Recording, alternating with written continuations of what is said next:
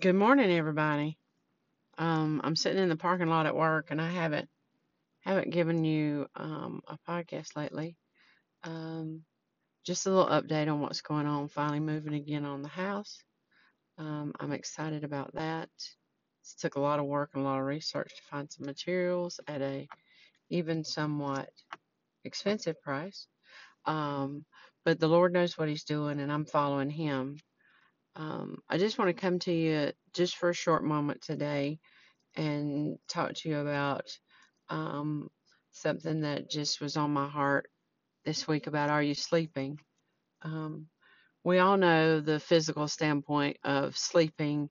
You need sleep. That's when the cells regenerate, and that's when things go back to homeostasis, and um, that's when you recover from the exertion and being up all day and doing what all you need to do, whether it be a stressful day or however.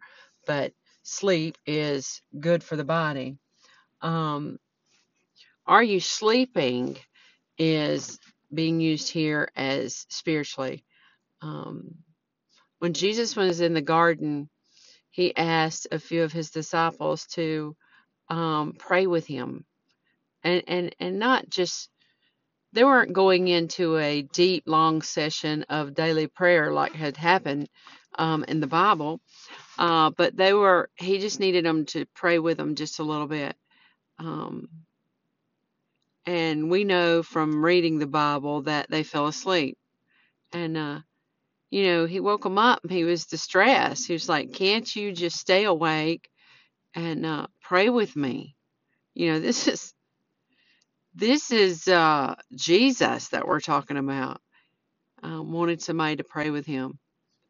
Um, are you are you asleep in your prayer life? Um, do you pray about things intentionally?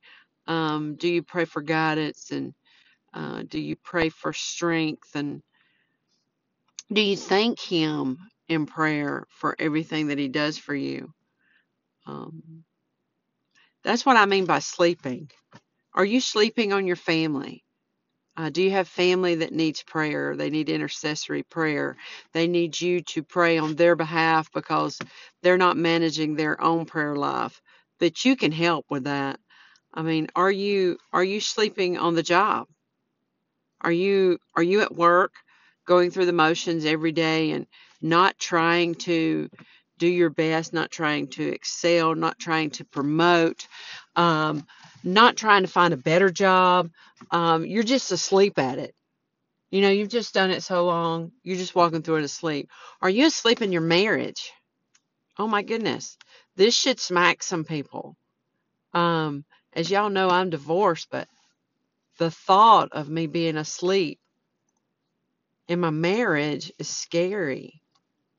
Do you walk past that person every day and not even acknowledge their existence in the room? Do you not offer any comfort? Do you not express any love? Are you asleep on your spouse? This is very important. We have relationships in our life that we should never sleep on. Are you asleep with your children? Are you letting them go through their everyday life without covering them in prayer? If you're allowing that to happen, then you're asleep on your children. You're asleep on watch at a post that the Lord of heaven gave you, a responsibility that they gave you. Your marriage, that's a responsibility. That's a covenant and a responsibility that you walked into in love, showing attention to each other, and then you fall asleep. Sleep on the job. Sleep at the wheel. How dangerous is it to fall asleep while driving? Well, it is way, way, way more dangerous to fall asleep in your prayer life. So I'm going to challenge you. I'm going to challenge you to wake up. To wake up, look at the relationships around you. Who are you sleeping on? What are you neglecting? And get prayed up. You know, like the holiness you always say, you pray it through, pray it through. Well, you can get prayed up. You can get prayed up to the point where I believe that's where the continual or the ceaseless prayer comes from that the Bible talks about. Pray without ceasing. I think you've trained yourself and you've practiced and you've practiced and you've practiced to the point where it is your everyday language as you walk around. It is your everyday heart language that you are praying about everything. Now, I'm going to tell you, this is as much for me as it is for anybody else.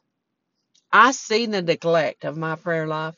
I see the neglect of the people that I love from my prayer life because I can intercede for them. We have a path for that. We have a path to intercede and to ask for blessings and grace and favor over our loved ones. We can pray that Jesus will reveal himself to them and save their souls. You know, they can see us live it.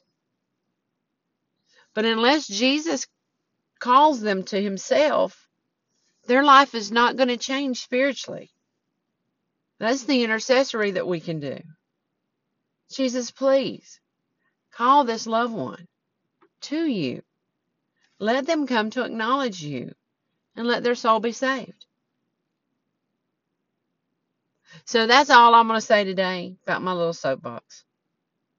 But check your life and see if you've fallen asleep. Pay attention to yourself today. If you hear this today, if you hear this years from now, it's still going to be true word. We need to wake up our prayer life. We should walk through as though we're totally dressed out like a warrior hitting the battlefield. That is how our prayer life should be. So I challenge you. I challenge you to get your prayer life in order. I got a feeling people were going to need it. I got a feeling that things are coming down the pipe. If you don't know that phrase, ask somebody about it. There's things coming down the pipe that are going to rattle our souls if our prayer life is not where it needs to be. If you've been praying and praying and praying and you're not seeing results, you need to look at your own life, purge what sin's in it. You need to fast. You need to pray repetitious in that situation. Christ will hear you. Some things just take a little more. I am thankful of a front row parking spot where I work. Big parking lot. I'd probably be healthier if I walked from the other side of the parking lot. But I pray for something up front, and I'm very thankful when I get it. Got one today. Thank you, Jesus. Try to stay awake and diligent in your prayers. It will save your life later. I thank you so much for everything. I'm going to say a quick prayer. Father, I pray that you reach down from heaven, touch our hearts and touch our minds. Get us focused, get us awoke. Let us be focused on you and our prayer life be in order without you having to put a tragedy in our life to wake us up. Let us wake up. Let us wake up to the fact that we need an excellent prayer life. Let us get on our faces and let us pray and let us intercede for others. If we want to see revival, it starts within our own heart. Revive our hearts, Lord. Revive our hearts, our minds, and our souls, and let us walk in your way. Let us not go to the left or the right. Let us stay on the straight and narrow. Enlighten us in where you need us to be enlightened. Dear Lord, I just thank you so much for everything you do. Father, I pray daily that you'll walk with me. In Jesus' name, amen.